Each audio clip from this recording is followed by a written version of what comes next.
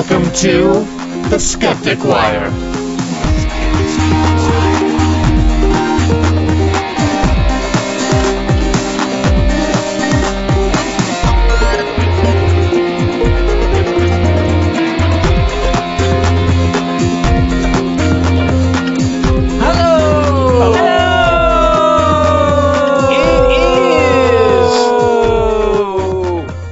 The 7th of August, 2013, and it is episode 122 of the Skeptic Wire. I'm your host, Gary Lyon, and with me this week are Donna Swafford.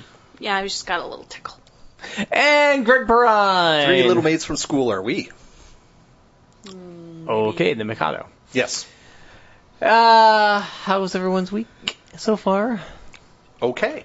Excellent. Moving on. That's sexual harassment. You didn't even let me answer. I know how you feel about me, Gary. All right. Well, I'm going to avoid that time bomb by talking about a talk to that I went to on Friday. Okay, well, I was just going to say that you looked, Donna, like you had nothing to say. Yeah. Like you were going to go, yeah, it's fine, meh. I was like, okay, Pretty whatever, much. moving on. Pretty much. Mine too. Yeah. Talk on Friday. Yes. I went to a talk by Faisal Saeed Al-Mutar, who was born in Iraq, but also lived in Syria for a short time and has recently, as the last couple of years, moved to the United States, to Texas. And he went through kind of some of the experiences he went through growing up in Iraq, and really kind of emphasized the idea of that a lot of the problems that are going on in the Middle East aren't because George W. Bush came in 2002 and invaded Iraq and Afghanistan and all stuff. No. It's all because of the Sunni versus Shia. It's a lack of the power, it is a creation of the power vacuum that is partially caused by the removal of that very large and the dictatorial. Iron Hand. Yeah, the Iron Hand that was holding down these sectarian conflicts is suddenly gone, so these sectarian conflicts can just go... Yeah, they can come back. Right. Yes. Well, we also saw the same thing in Yugoslavia. We've seen the same thing in countless countries. Mm-hmm. Yay, hatred of the other. And this is like a 22-year-old kid who grew up with like dead bodies on the streets and all that to deal with, to be so together and have a very good command of English, apparently self-taught. Pretty interesting talk. Some of it was kind of the rah-rah, you should be an atheist, religion is bad, yeah, we've all heard it speech. But, it was a lot of it was on his personal experiences. And this is put on by the Freethinkers Association of Central Texas, yes, Coalition of Reason, and all that jazz. So that was an interesting talk. Sweet. Well, thank you. He might be coming to your area because he's kind of on tour. Yeah, he's on tour, and he started an organization. What is it? The Global Secular Humanist Movement. Mm-hmm. Isn't he also going to be, I think I saw, speaking at the American Atheist Conference? Maybe. I don't know. I believe that's correct. Along with American Chris Atheists, American Atheist Alliance, People's Front of Judea. It's one of those groups. Yeah, he is. All right, so he's speaking at the American Atheist Convention in Salt Lake City. Which is when? Probably next March-ish. Next Easter 2014. Yeah, whenever that Easter is. 2014. Okay. All right, well, cool. Glad you had a good talk. Yeah. Or went to a good talk. It was interesting. What's also interesting is whose birthday it is today. Really? Yes. So they have a birthday. Oh my God. Yes. This person was born in 1928, but is still alive. Yay! Wow. Color me impressed. Yes. I am hesitant to give you clues because it's a pretty well-known person. Oh, James Randi. Yes. Oh.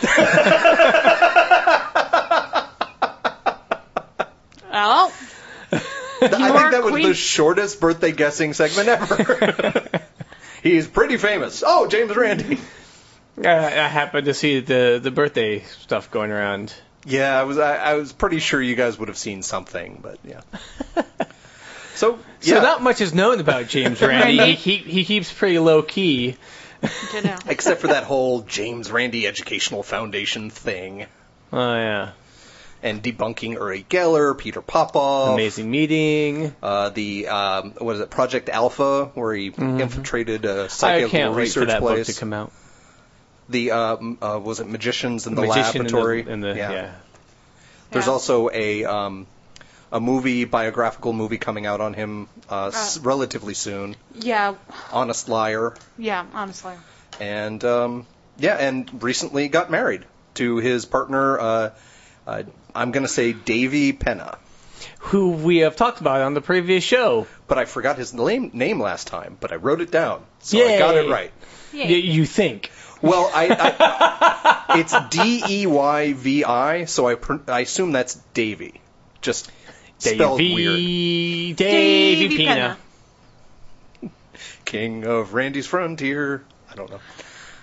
Anyway, so James Randi. If you're listening to this podcast and you don't know who James Randi is, I'm really actually quite shocked. Especially because most of our listeners have come through me handing out buttons at places like TAM, which is thrown by the James Randi Educational Foundation. Maybe they aren't there. They just showed up. A couple weeks ago, I spent 30 minutes of the podcast going on about James Randi and the TAM and all that. So, pretty interesting fella. And though he's getting on in years, he's pretty spry and seems to be doing well. So, Donna, what do you know about meat? Meat is yummy. That's why we have eyes that face forward. Tasty meat. Yes. And incisors. Yeah, but more importantly, that whole eyes facing forward thing makes us predators. Oh, I thought that was just so that teachers could just yell at us properly. No. Eyes forward! Hard to do if you're a hammerhead shark. Well, our eyes are on the front of our face because if they were on the side, we'd be too easily confused with iguanas. So that... I don't think we would be confused with iguanas. I think so. By whom?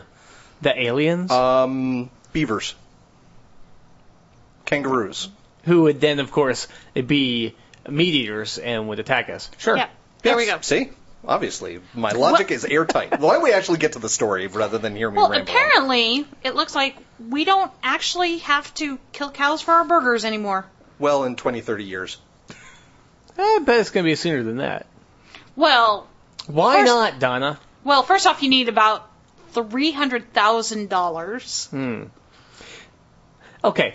So what's the deal? Did they finally grow lab in a petri dish? No. Did they finally grow meat in a petri dish? Basically. How'd they do it? Stem cells. Maybe Gary should introduce this topic. Everything goes back to stem cells. We all know this. So yes, one of the co-founders of Google put a crap load of money into a very expensive burger. Is that the official denomination of $300,000 plus? Is that crap load? Yes. Yes. And what they did is they basically extracted cells from muscle tissue, grew it in the petri dish, and then my understanding, a pretty famous chef actually fried it up and they ate it. Said it was quite delicious, needed a little seasoning, was a little crunchy, but all in all, a good meal. And the interesting thing is this is really the only thing that they grew in the petri dish was essentially muscle cells. Mm-hmm. So they didn't do muscle cells and connective tissue and fat and all that other stuff. It was just the muscle cells. Sure. I mean, well, yeah, you wouldn't really necessarily be able to grow the fat. You'd have to inject that. Well, you could try to, through stem cell manipulation, change cells into fat-type cells and try to... You could possibly add in those other things for trying to match the texture, trying to match the flavor. Sure, but this is the first time that... I was waiting for somebody to say it tasted like chicken. Really, honestly, I was going through the article going, okay, somebody's going to say it. Somebody's going to say it. It kind of sucked, though. No. But they seem to say, yeah, tastes pretty close to meat. I mean, they could tell it wasn't exactly a blinded test, but yeah, the cook, what was his name, Richard McGowan, whatever. He said, he was able to cook it pretty much like a normal burger, so it didn't really take a lot of it's meat. Yeah. Now, last year they announced that they had grown muscle fibers in the lab. Oh, okay. And I can't remember if it was earlier this year or late last year, because that was in February. BBC released that they had like 22 cells that kind of look like calamari. And in fact, the headline, so that was Dutch scientists announced in the BBC. Dutch scientists have used stem cells to create strips of muscle tissue with the aim of producing the first lab-grown hamburger later this year. Well, the researcher Mark Post, he's also Netherlands-based. Okay, so it's that guys. So that was 19th of February 2012. And then there was a story later on where they had a bit of it, didn't eat it, but it was just a glob of meat, and it was a paste. Okay. And that's because it was muscle tissue, but grown from stem cells, such as everything that we've just discussed. But because of muscles kind of need to work out for them to get into the consistency that we love so much in our burgers, or at least in our steaks, they're basically saying that it wouldn't work. So I was wondering about this particular one. I couldn't find on whether or not they had done anything other than just grow it. Well, they mentioned that it was in like a broth of chemicals that included kind of like calf blood or something like that. It included fetal calf serum to feed the muscle cells, plus cattle stem cells. Okay. But throughout all these articles, they kept referring to this as muscle strands. Mm-hmm.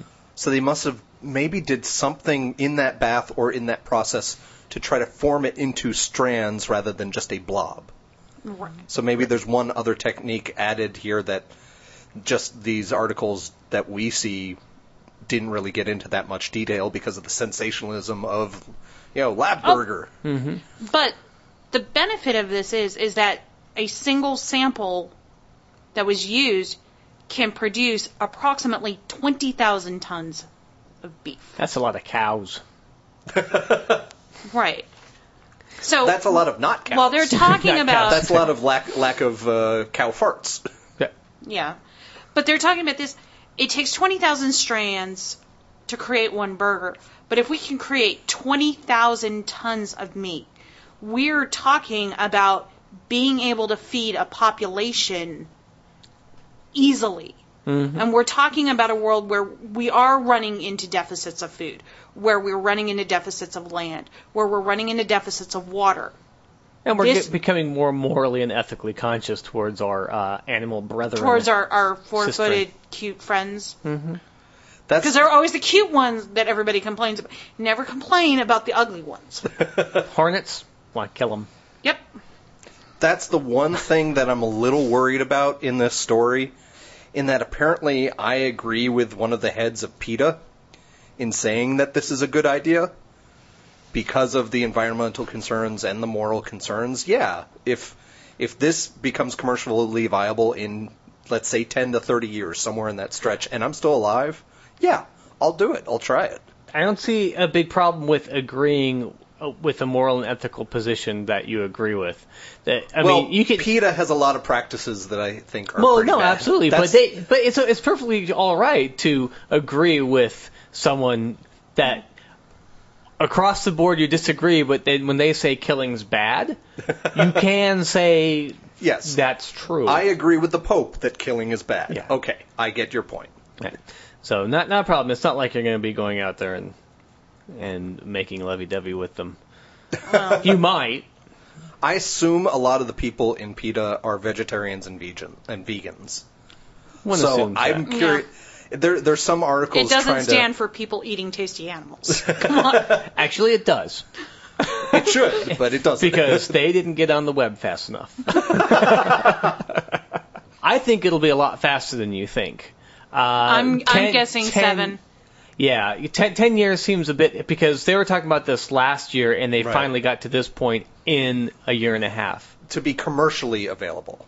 That's the thing. In the scaling. Well, they've already got the so-called pink slime. Well, I'm just going off what the researcher himself said, that he says it could take 10 to 20 years to be commercially viable. And you always have that, it'll be available in 5 years thing, and every 5 years they say, it'll be another 5 years. So he's really putting it out there of 10 to 20, which means... Well, he has to, It's really the commercial side of things that's going to take a while. I think more than the commercial side of things, I think once they viably prove that this can be scaled quickly, and having done this in a year and a half, first of all, we don't know exactly how much work had to go into them to do this. Now, approximately $300,000. Well, yeah, but we're not talking. I'm talking money. I'm talking time and actual elbow grease. Yeah, they had fetal calf serum. Right. Whatever the heck that means. Yeah. Because can you take that, what we currently have, and divert whatever that is and start putting it towards faux beef, while then taking away from... And then we've got farms, right? We've got cattle that are just... What are we going to do with all that? I mean, because... We'll eat the surplus and bring them down to a manageable population. Perhaps. The problem with that also is that cows are not designed now to live on their own. Yeah. They really are not. Yeah. Okay, this will probably get me in a lot of trouble with our vegan listeners.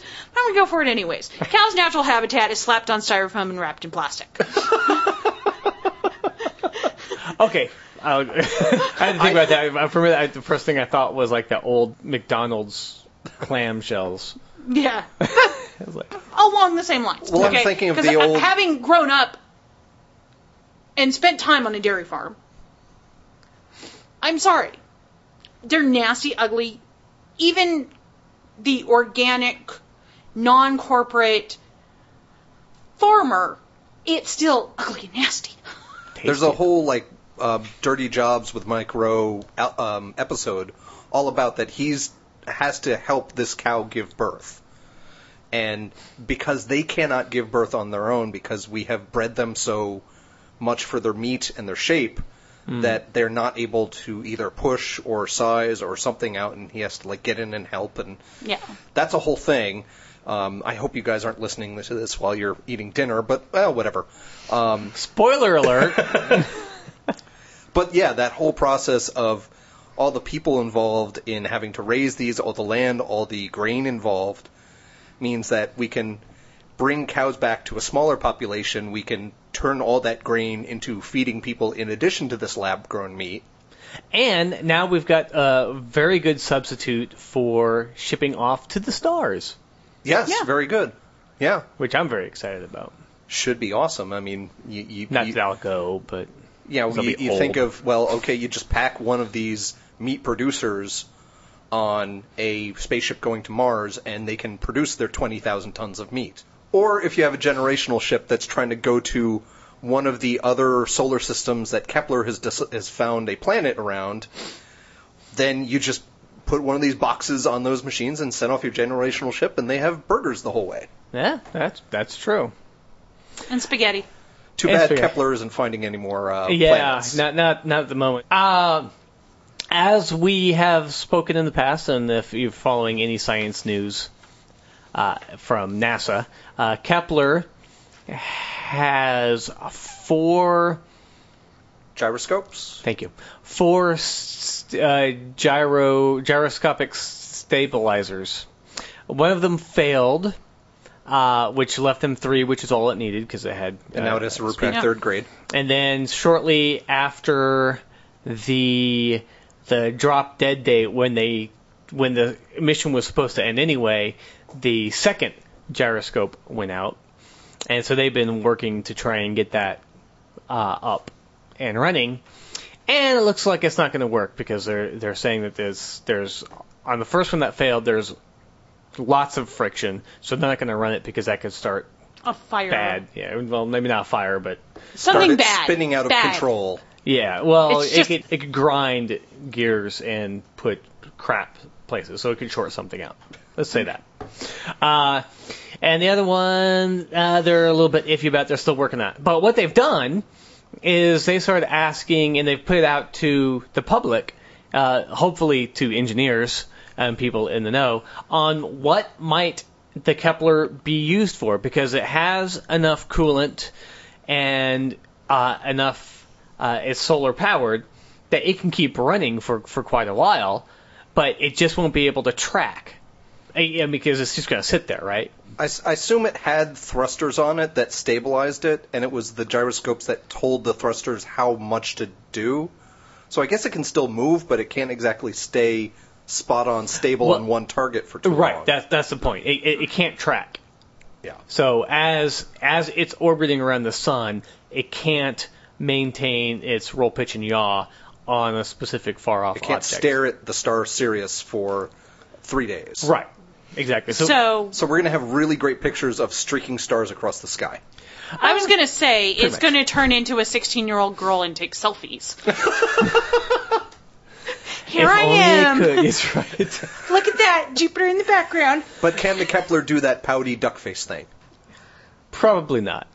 But I thought that might be a good idea. Just leave the damn thing on and just start sending back pictures to see how things work. Now, See if it catches anything. I mean, X-Men, the Starjammers from the X-Men, they flew right past the Voyager and the cameras were off. Voyager doesn't have cameras, but okay, sure. that was a long time ago. That was an old. That was old X-Men. That's the Brood from the Brood episode. I know the movies, so I don't really know the comics Good God. very well. Oh my! Anyway, so Hold on. Armageddon. That had to be said. Anyway, I was thinking an interesting use might be if they are Pioneer. looking at it in generally one direction and they can't keep it stable.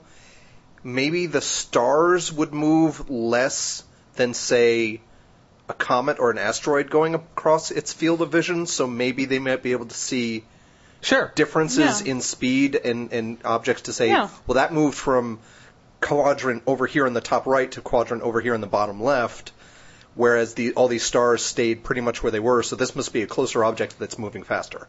Yeah, it could possibly be, and I think it's a matter of how fast can it take a picture? Because that's one of the problems is, does it have to keep its aperture open so long that everything's blurred? Right. So anyway, if you've got any ideas, good ones, and go to the NASA Kepler site and voice your opinion. Yeah. And if my idea of asteroid hunting has already been used or hasn't already been used and you submit it, that's fine. Just give us Skeptic Wire some credit when you win your Nobel Prize. Or name an asteroid. Yeah, name it Skeptic Wire 100100. And hopefully whatever asteroid you find will not hit the Earth. Right. Which leads us into earlier this year, what was it called? The Chelyabinsk meteor that blew up in the sky, and it was really cool and caused a whole bunch of damage. And my favorite story from that was Neil deGrasse Tyson on Jon Stewart when he's talking about why people got injured. Because they saw the light, they ran to the window, and then the explosion hit and shattered them with glass. So the difference in the speed of light, speed of sound is what really got them. Exactly. One of the best examples I've heard of that is supposedly Penn Jillette went to see one of the space shuttles take off, and he said that apparently the distance from the launch pad to the observatory is just enough so when the space shuttle starts taking off and you see the bright flash of light, that you have just enough time to say, you'd think that'd make a lot more noise. So... Exactly.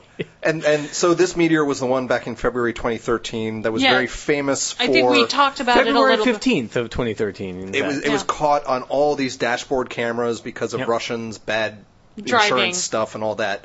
But, so there's more on this asteroid? Is it coming back together and then going to hit us again? Well, no, the meteor now, because it entered the atmosphere... Oh, I always get that wrong. Is that particular one is gone. It's actually, in fact, called a superbolide. Gesundheit. Because of the magnitude of how bright it was.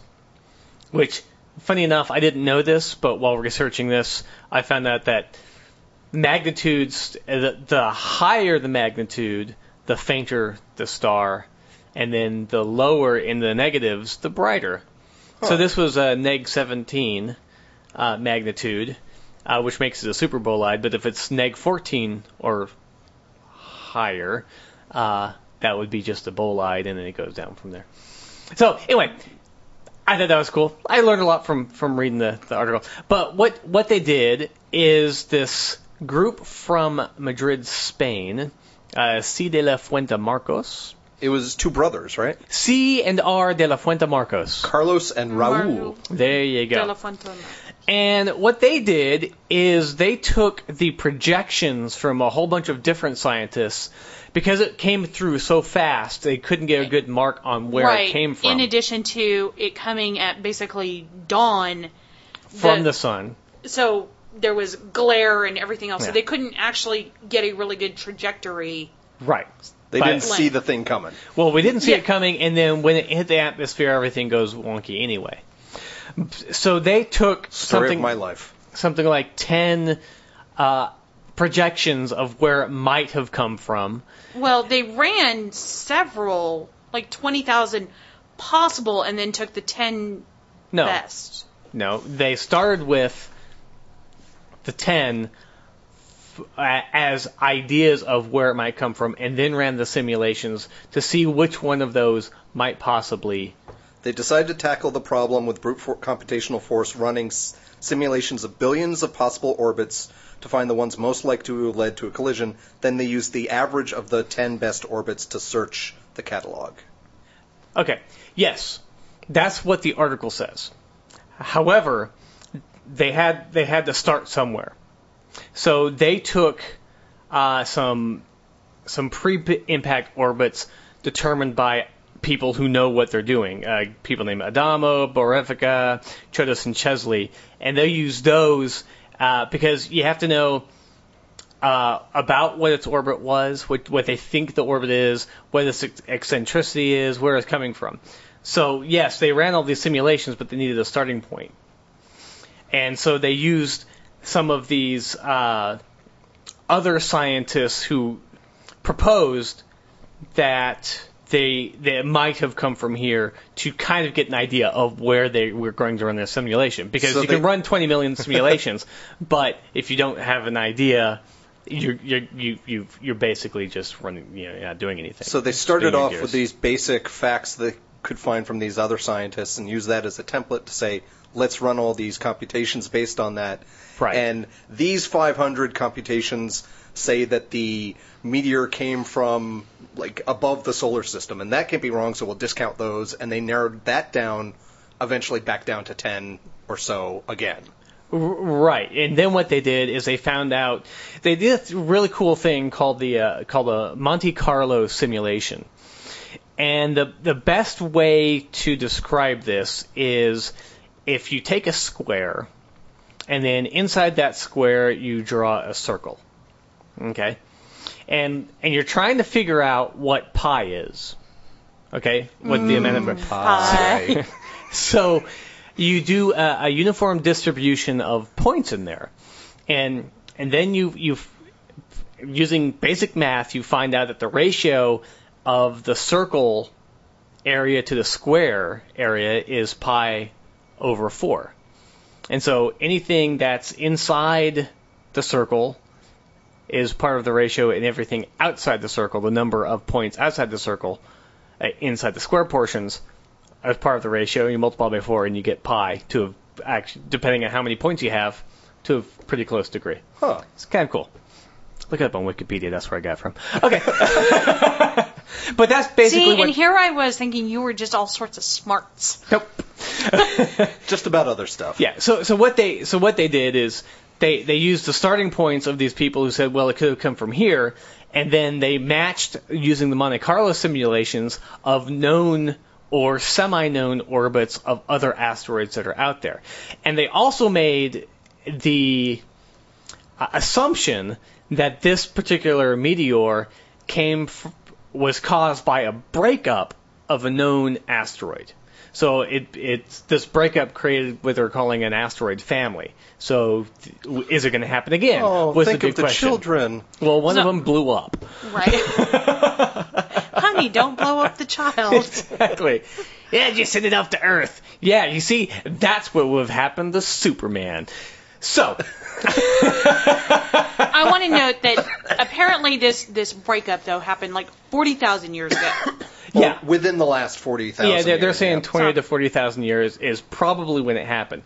So what they did is they found out that there is a near-Earth asteroid, one that's called an Apollo asteroid, which means it actually crosses the orbit of the Earth. So there's a possibility that it might hit us Earth again. And their calculations agreed with the asteroid called 2011 E040. I think it might be EO40. Yeah, it could be EO40. Yeah, I think you're right. It is so EO40. What you're 2011 EO40. There were multiple possible asteroids that it Yes. found from like 10 meters to 200 meters, but this is like the big one that they want to talk about. Say, this could cross us. Well, So- not only that, but their calculations do a very good job of matching the known orbit of that. Yeah. So what you're saying is we need Ben Affleck and Bruce Willis to get together So a basically- drilling team. No, we just need to ship them off to space. And then we'll figure out a solution to get rid of the asteroid. Yeah, we'll give them like little hand drills or something. We'll give them the lab-made meat. There we go. Thank you. Yeah. So yeah, there were a couple of known asteroids that fall into this Apollo category that might have it. But 2011, and if you're reading the paper, it matches up pretty well. Now, a lot of this is based on models and assumptions. It's all models and assumptions. And like that big meter, the 2011 EO40, Yeah. they don't have a fully confident map of its orbit yet. No, they only have 20 observations of it. Right. So they have a partial arc, so they really don't know. Yeah, the asteroid that actually hit us and became a meteor, they could only make their best guess. They don't have a specific fine tuned. So there's a lot of assumptions, but there's a lot of really cool math that says this is probably related to this other asteroid that is still on the same orbit. Exactly. And so what it's also done is said, oh look, there's a very good probability that there's more of these on the way or more of these that are out there. And since we now know that this particular one, based on the 20 calculations they have, I think that 2011 EO40 is going to be coming by in 2035 is the next time it comes by. And it's not supposed to hit. Right. But we'll have a better idea of its orbit after that. But because it's this big asteroid, there may be now smaller ones that we didn't know about. Mm-hmm. Because they're saying that was probably the precursor to this encounter. But the other side of it is that until we can scientifically test 2011 EO40, we will not know definitively if it was part of this poor broken up family. You're talking about the composition of it chemically? Okay. Yeah. But yeah, because the other thing... That's what we'll send off Affleck and Bruce Willis for. Just to take about a sample, send the sample back, and then we'll just leave them out there. And the composition of the asteroid makes a big difference because the Yarkovsky effect, and what it is the sun heats up one side of an object, and then that causes a push on that object. And they've used that to try and figure out there's a problem with the Pioneer spacecraft and the Voyager spacecrafts, and it's actually because of slight heating from the sun. Mm-hmm. And so if this asteroid is denser or less dense, that can change its orbit on whether or not it will intersect our orbit. And there's a idea that if we know about a large asteroid far enough in advance that is going to impact the Earth, we can go send a probe out there and paint part of it black, and it will actually, over a long time, move itself out of its orbit and be safe. And we can kind of combine that with the gravity tug of whatever we send out there. Yeah, exactly. Just parking it off to one side so that it has that small gravitational effect, plus paint one side to basically... It's like comets have these very obvious tails that are coming off because of the sun's effect. Right. For an asteroid, it's just not very visible. And Right. it's a lot less of a pushing effect. Yeah. And there's a couple of other interesting side things about this article that I didn't know. 1998 is the earliest record of someone saying, oh, you know what? Asteroids might actually be impacting on the Earth. 2007 is the first time that someone actually proved that an asteroid be turned into a meteor and hit the Earth. So all of this is... The math isn't new, but the idea is fairly new. We had the meteorite crater, right? And so we knew that things impacted, but even until Shoemaker-Levy, a lot of scientists were saying that no, things don't hit planets as often as you think they do. It turns out it happens a lot more. And so basically, it stopped with the dinosaurs, is what some people were saying. That after the big one that killed all the dinosaurs, things don't hit us anymore. Yeah, exactly. The idea was like it doesn't happen very often, and what we're learning is it happens a lot more often than we care to think. Right. So this is all really new stuff. There was a story of something hitting the moon just in this last year. Yeah. But it was the Shoemaker-Levy comet that broke up in Jupiter. That's when everyone said, "Oh shit!" Holy shit! I just find it really hard to believe that scientists would believe that nothing could hit these planets. I don't think that they hold on. No, it was just the frequency. Right. Oh, okay, I don't think that they. I don't think they believed that things couldn't hit. Right. It's that things hadn't hit. Yeah. So it was the idea that, the solar system has cleaned itself out enough so far just the vastness. that there's less to hit in the big space that is space. And we're such a smiley. We're just a smiley target.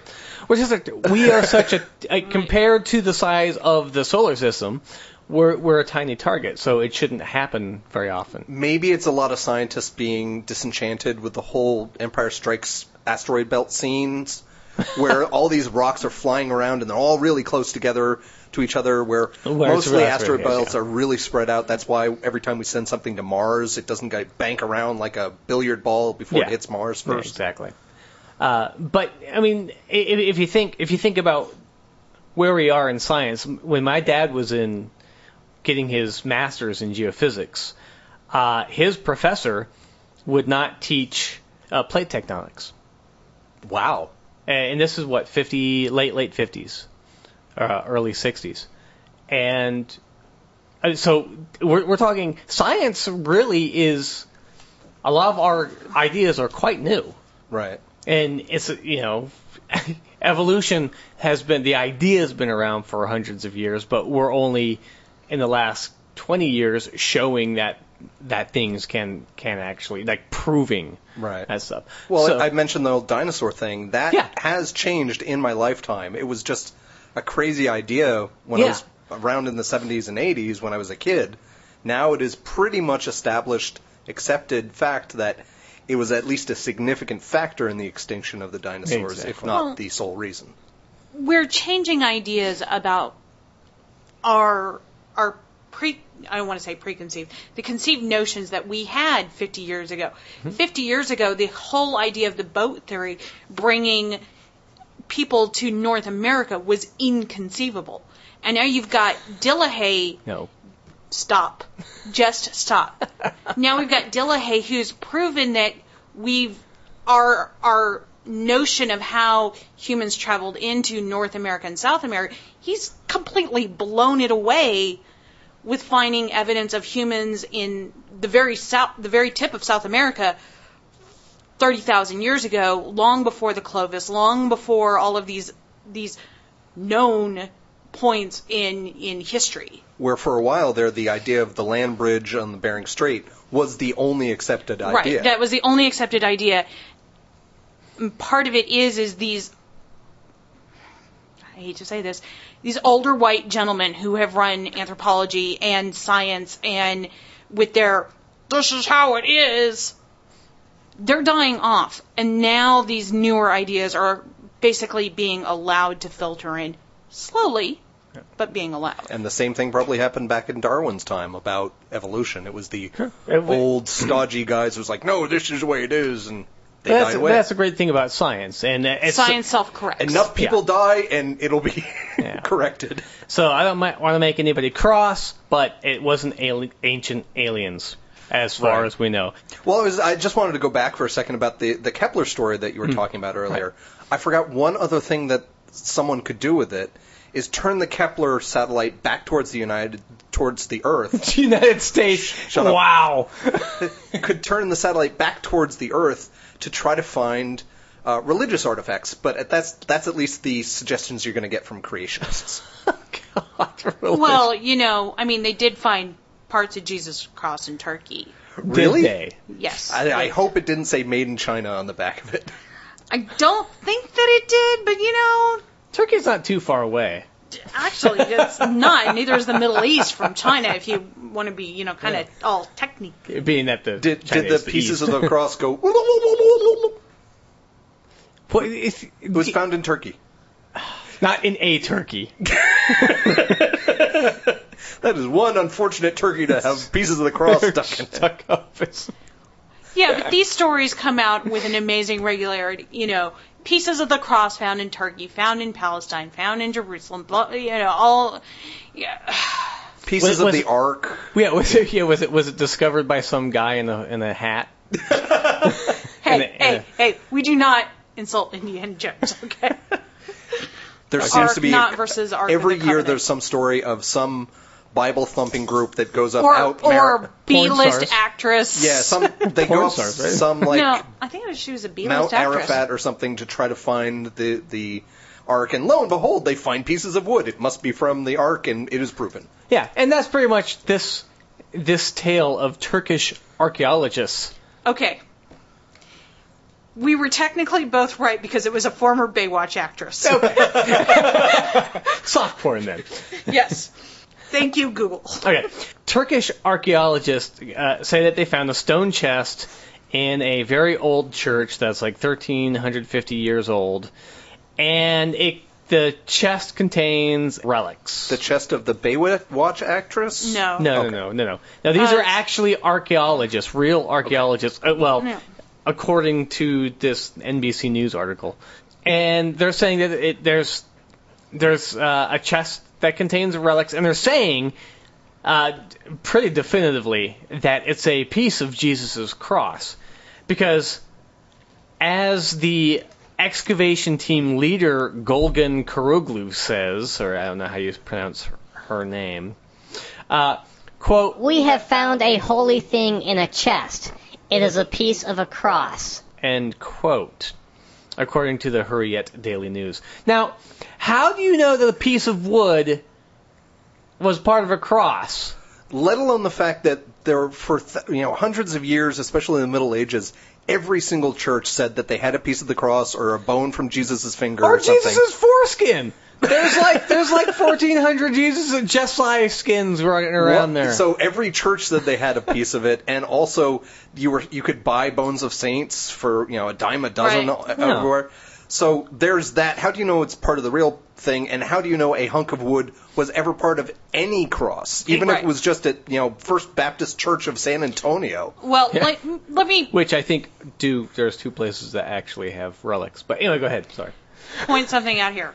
It was a stone chest found in a church that was built over an ancient Roman bath, along with 1,000 or so skeletons in there.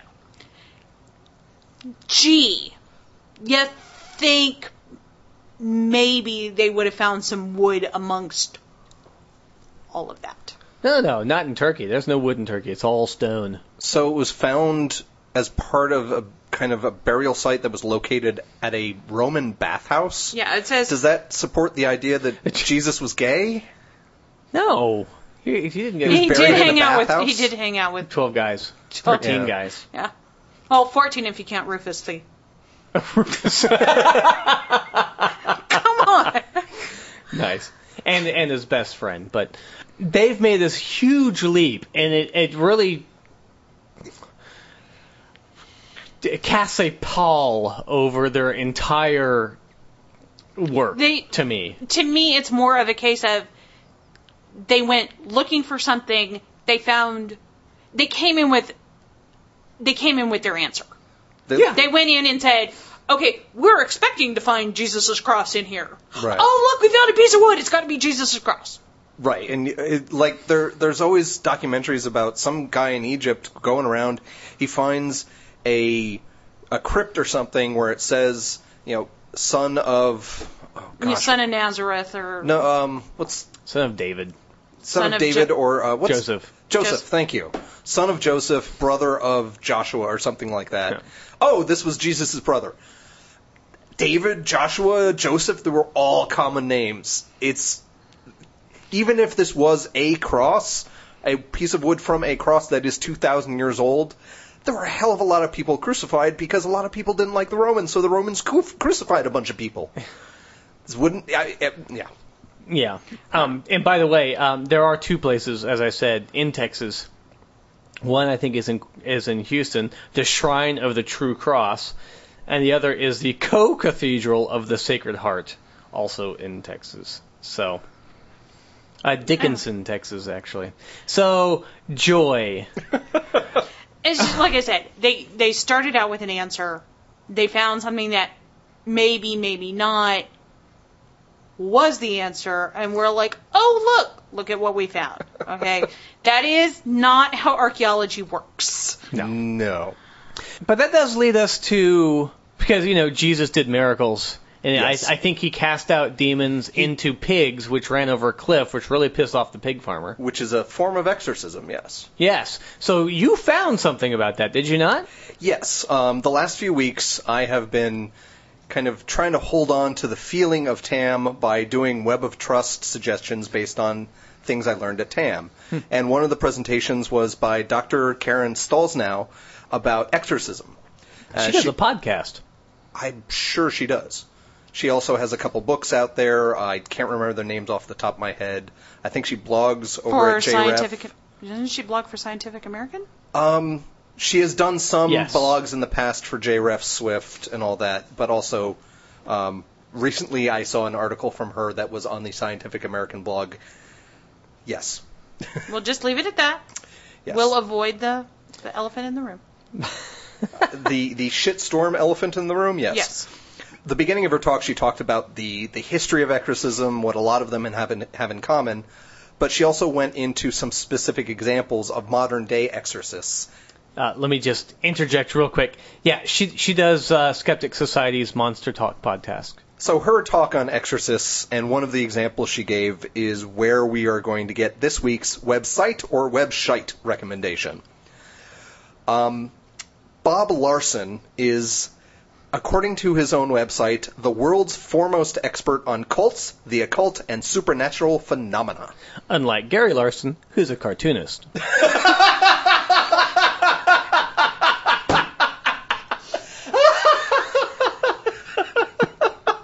I don't know why that tickled me so. Sorry. No, it is not Gary Larson. Okay. That's good. That would be very disappointing. Yes. Okay, Bob Larson. Bob Larson, his church is the Spiritual Freedom Church. Thank goodness for that. And he has the registered trademark DWJD, Do What Jesus Did. Not sure why he couldn't work with What Would Jesus Do, but... somebody else is marketing that. Yeah, and Copyright. And his is more of a declarative statement as opposed to where theirs is a question. Yeah. Good point. He Because no one knows. Bob Larson started out a while ago doing kind of crusading against rock and roll and stuff like that. He had... Because we all know rock and roll is evil. He was a part of the whole Satanism scare from the 1980s of, it was him? Well, he was Fucker. one of the voices that added to that. Okay. It didn't help that he had a radio program for a while. I can't remember the name of it, but Google him and Wikipedia and go look it up. But we're going to recommend actually kind of a threefer on this week because he has his main You usually website. have to pay extra for that. Very good, Donna.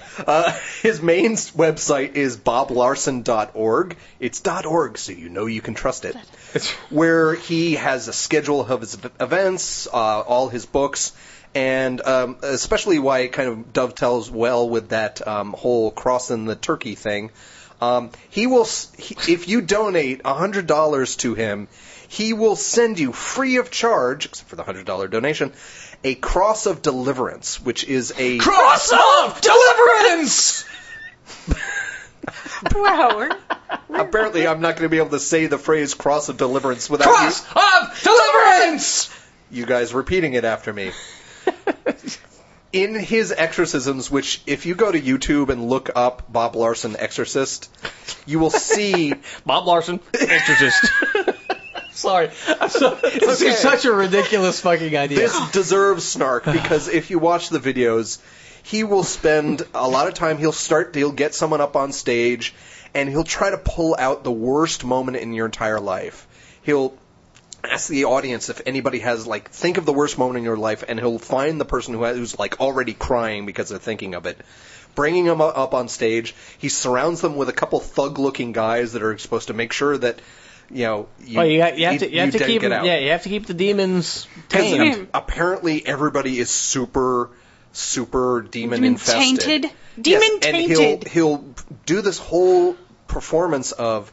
He's leading the subject with a lot of ideas of. He'll start naming the demons like, "Oh, you're Jezebel, aren't you?" Or, you know, if he knows that someone has been has sexual thoughts, he'll name it Jezebel. Or if someone's fighting with their parents, "You're infested by the demon hate, aren't you? Aren't you?" And he'll go on to all this kind of leading questions of, "Do you have the legal right to this body?" He's really.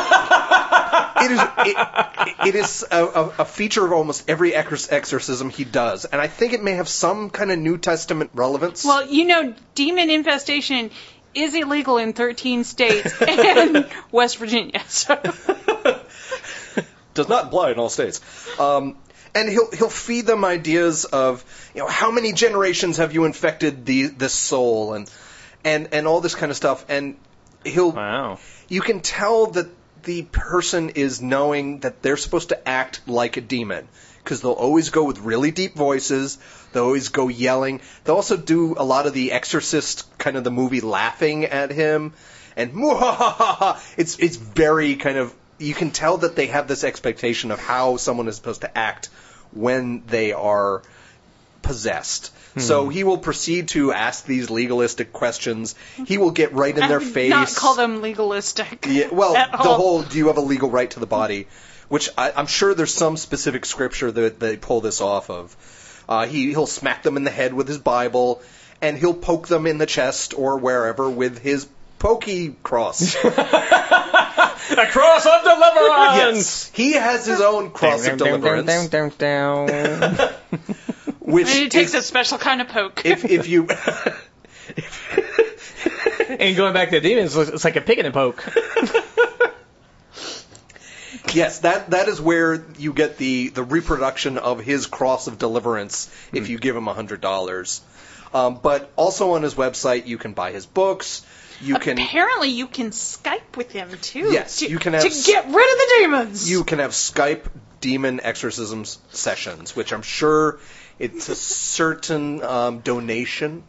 Well, what really pisses me off, speaking about donations, is he has a website called demontest.com. Yes, that is the second of the threefer of websites that you can go to. Right, and the problem with this particular one is if you really wanted to help people... He'd offer it for free? Yeah.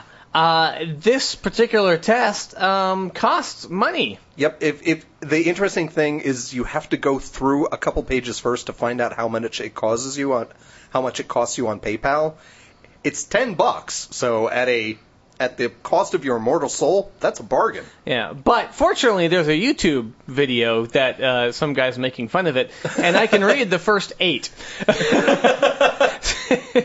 So, the answers that you can have for these first 8 questions are never, in my past, and currently. So for $10, it's a pretty shitty... Oh, wait, I can do 10.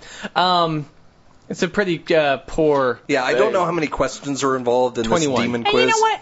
I want to say something. This should not just be a 3-fer. This is like a 5-fer. Because if you go down to the bottom of his page, he says, visit our other websites. sfcphoenix.org, therealexorcist.com, the Center for Spiritual Freedom.com, demontest.com, and teenageexorcists.com. So Teenage Exorcist sounds like a graphic novel. Well, okay, the Teenage Exorcists. I'm sure we actually posted about them this week, not in relation to Bob Larson. There are these 3 teenage girls. One of them is actually 20, but one of them is the daughter of Bob Larson, and the other 2 are sisters who are friend of her daughter, and they have gone on Anderson Cooper and probably Maury Povich and all these kind of shows. Money. Exactly. Basically selling the sex appeal of these young girls in this basically Demon Quest whatever. Now, I actually... Demon Quest! The 3 I was thinking of is boblarson.org, the main site, which actually still has a green rating. Demontest.com does have a negative rating, so we can add to that.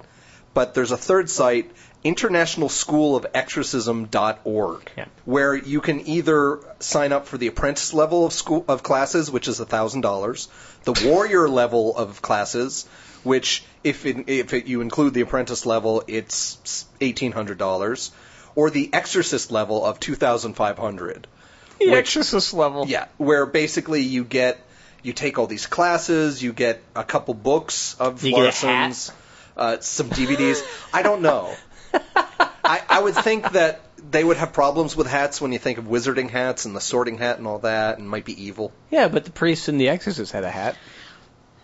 Good and point. he also has classes in how to become an exorcist. Yep, that's the International School of Exorcism.org. International School It's also of at therealexorcist.com/become. One of the things I mentioned is obviously Karen Stelznow has done some research on him in the past. She wrote up an article on the JREF website about having gone to one of his seminars that teaches you how to be an exorcist, and it's a lot of prayers and love-bomby stuff, but also a hell of a lot of, you know what, this may be a free seminar, but you're not going to get anything out of this if you don't buy my book. Of course. So a whole lot of that stuff. So that is a long-winded way of saying that go to boblarson.org, rate them on the Web of Trust plugin tool, go to demontest.com, rate them on the Web of Trust plugin tool, and internationalschoolofexorcism.org, and all the other ones you can find related to Bob Larson. You know what? I also got one complaint. He seriously needs to get a better photographer because they have him in the same pose for every fucking photo. He's got the cross of deliverance. It's his money shot. You know, the Bible, various suit jackets. Dude, work it a little bit, change it up. You know, maybe a Hawaiian shirt or something. Just be a little different. I've actually seen some pictures of him where it looks like he's dressed up in something like a priest's collar outfit. And he is not a Catholic by any stretch of the imagination. Because those people are evil. But he plays one on the internet. But I think he's trying to play on that idea of the Exorcist movie, which part of Karen Stelznow's talk was mentioned how when that movie came out, it fed into a lot of people's ideas of how exorcisms and how demon possessions are supposed to look. Mm-hmm. Kind of like that idea that the story of the Chupacabra only really solidified in this alien humanoid-looking thing after the movie Species came out. Exactly. So a lot of people are influenced by these. Well, speaking about stuff. influence, one thing I am going to read a couple of the questions from because they are leading, and actually they could be considered emotionally manipulative. Because question number 15 is, Tell me not. Have you experienced emotional or physical abuse from your biological parents?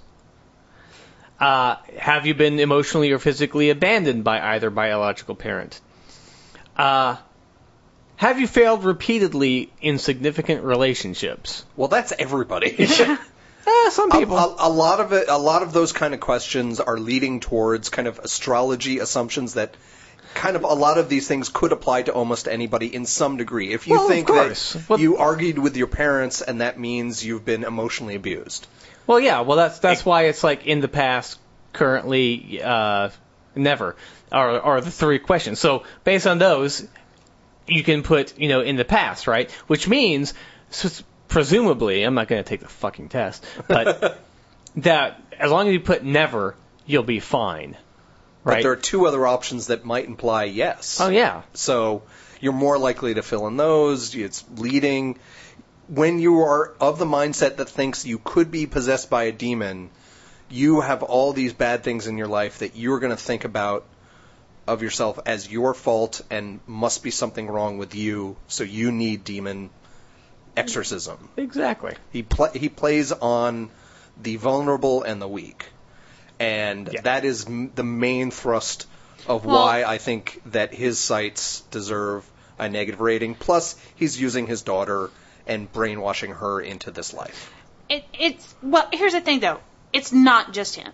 It's fucking Sylvia Brown. It's John Edward. They're all doing it. Yes. They prey on the weakest. Grief vampire, yeah. But you may not have to necessarily read his ability to get you a cross of deliverance, because I'll bet you can get that. I'll bet if you actually pay for something, he'll send it to you. But it's just the idea behind of him sending something to you that is kind of icky, kind of something you want to wash down. Exactly. And, I don't know, hand sanitizer before and after touching it. Exactly. Or if he used it to poke people for his exorcisms. I'm telling you. They're just reproductions, but... Yeah. But, one would think that if that cross of deliverance ever did come in... Cross of deliverance! Exactly. Came in contact with an actual demon, my guess is there might be a round of lightning. Lightning round! Lightning round! All right, the lightning round, The where lightning round. we are given 90 seconds. That's we being Donna and I are given 90 seconds to answer fill-in-the-blank questions based on headlines, of which Greg has compiled from the last week. Yes.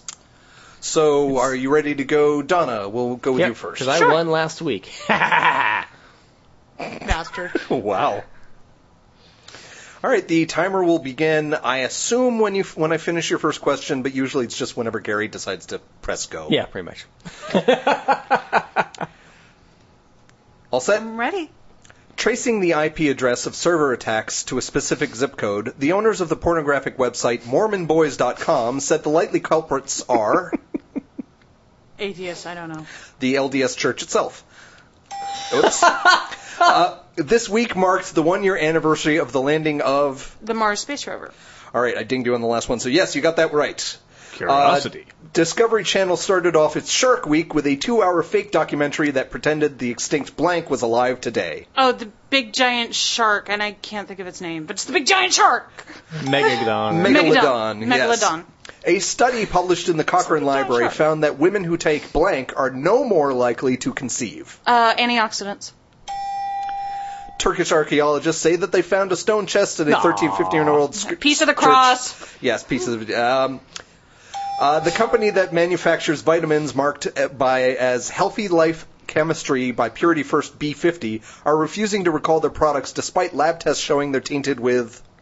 L1 or something. I hear more general. Steroids. Steroids. Thank you.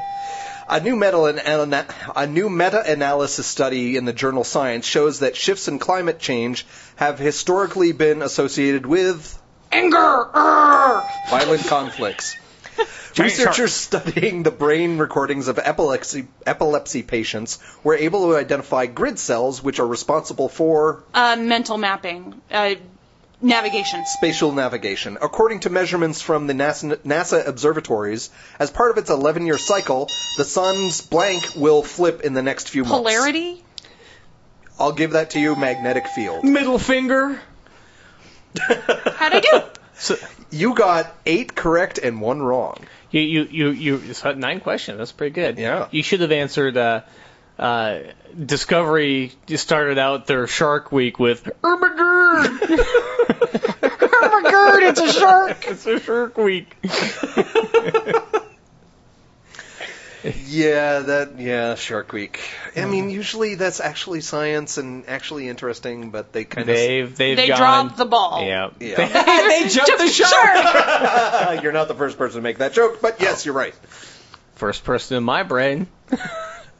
And that's You all have that more matters people to in you, your brain? Gary. There's like 50 or 60 of them.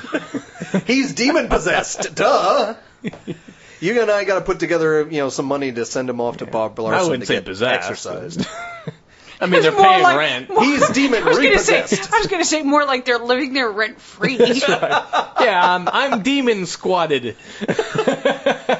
That you pay more for. All right, you ready for your $3.99 a questions? minute. How do you know the actual price? You ready for your questions, Gary? Yes. All righty. Your the timer thing. I'll start when I'm ready. Researchers from the University of Colorado found that just a few days camping without artificial lights can... Reset your body clock. Yep. A genetic study published in the Journal of Science, Y chromosomes and mitochondrial DNA, they found that the common ancestor of all men and all women probably... Never met. It was not an arranged marriage. And lived around the same time but didn't know each other, yes. Okay. August 2013 marked the first blank in Minnesota and Rhode Island. What? In August of 2013... Gay marriage. Okay. A UFO spotted over Shanghai, China, has turned out to be a remote-controlled aircraft used to deliver... a pizza or food. Cakes. Cakes. Awesome. That's right. Pastries. The Daily Mail Not gonna reported that in order to treat a young girl for a life-threatening cancer, surgeons amputated her arm, and then what happened? Reattached it. Just recently. Well, Yeah, radiated it. Yeah, they drove it 3 miles, radiated it, and drove it back and put it back on. I'm not sure if that's real, but whatever. A teacher at St. Lucy's Priory Catholic School in Southern California lost his job after pictures of blank were published in the local His newspaper. gay marriage. Yep. In a new collaboration between NASA and Mattel, the toy company will soon release... NASA Barbie! Mars Explorer Barbie, close enough. Czech Republic officials ruled that the nation's religious liberty laws must allow resident Lucas Novi to wear blank in his driver's license. Spaghetti thing, pasta strainer. Yep. Weird photos coming out of Greg's hometown are leading some to think that the cryptid blank has come to Ridgewood, New Jersey. Chupacabra. That's correct. Wow. You both had 9 questions. Wow. Gary had 9 correct and 0 wrong. Oh, he shouldn't have helped me. You helped her on some of her questions, Yeah, so sure. I think it Woohoo! evens out in the High-five. end. I think that was some of our best scores ever. In Yeah. my heart, you were both queens of this podcast. It's really Gary. Not a queen. No. Hardly even a princess. But if you get Mars Explorer Barbie, maybe you are. Yes. Yeah. Hey, that's fucking sexist. That he could be a princess? No, this whole, you have to be a princess to have Mars Explorer Barbie because she's all pink and blah, blah, blah, blah, blah. At least she's not wearing a mini-skirt spacesuit anymore. It's actually coming closer to an actual spacesuit, even though it is very, slim around the waist. Yeah, but, the NASA Mars Explorer Barbie is going to erase the curiosity of a lot of people. See, because it's... Yeah. Anyway. You know what, Gary? Why don't you just tell us what we learned this week? What did we learn this week? We learned that James Randi's kind of a little old. We learned that mussel grown in the petri dish still tastes like burger. We learned that we're doomed! We're doomed! We're doomed! And that the Kepler satellite cannot take pictures of crosses. We learned that there's some insane people out there. Oh, wait, we also learned that $10 will get you to find out whether or not you're possessed by demons. And I think that's about it. And we learned that Gary won the lightning round. Oh, yes. And we also learned that both of us, when we're on our game, can answer 9 questions in 30 seconds. In 90 seconds. Yeah. That's 10 seconds a question. You know what? I think the part that's holding us back? How long my questions are? Yeah. Yeah. UK Health Store, go! Boxes of tea. Boxes of tea. That's where they thought they were having a ghostly encounter because they have surveillance photos, video of boxes of tea floating out and then dropping behind people. I didn't know it was tea. Yeah, well, I made a teabagging joke when I posted it on the website. Some people think it's a viral marketing campaign attempt, but yeah, who knows? That would make more sense. Yeah. Because it's a big health food chain that's trying to be all kind of modern and hippie, which is very ghosty, and I'm rambling, so... Yeah. All right, well, thank you for joining us this week. Thank you, Donna and Greg, for being on the podcast this week once again. I will not be here next week. Really? Yep. Be working. Yeah. As far as I know, I won't be here this week. Okay. If things go excellently... Wait, you won't be here this week? Next week. Then, but you said this week. Did I? Yes. Yeah. And that would make this episode really, really weird if you weren't actually I'm here this week. editing myself out of this week's podcast. Except you for did that this every last time. 2 minutes. Yeah, except for the last 2 minutes, just to make things weird. Except what I'm saying now. And now. And Wait, when do we now. get now? Right. Well, thank you for the vague book post of... I'm doing dialogue replacement for a movie. I mean, I'm recording it. I'm not actually doing it myself. Sometimes I wish we could do dialogue replacement on this podcast. Yes. That would actually probably work better. Yeah, we're going to write these transcripts up and put them on the web, and you can record your own. That'd be a whole lot of, fuck you, Gary, fuck you, Greg, you guys are stupid, says Donna. You know. No, I thought our thumbs were stupid. Thumbs are stupid. All right, we'll talk with you next week, except for me. Maybe, probably not. Bye. Bye-bye. Thank you for hosting, Gary. The Skeptic Wire podcast theme music is by Oscar Lawn with guest mandolin by Greg Perrine. If you've enjoyed listening to The Skeptic Wire, leave a review on iTunes or leave us a voice message via the Pod Posted app for iPhone. Friend us on Facebook or follow us on Twitter at The Skeptic Wire. Follow our blog at skepticwire.blogspot.com or send us an email, skepticwire@gmail.com. You've been listening to The Skeptic Wire.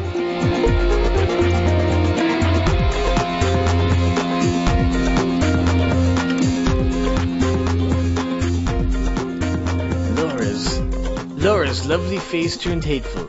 She struggled violently. It's almost like porn.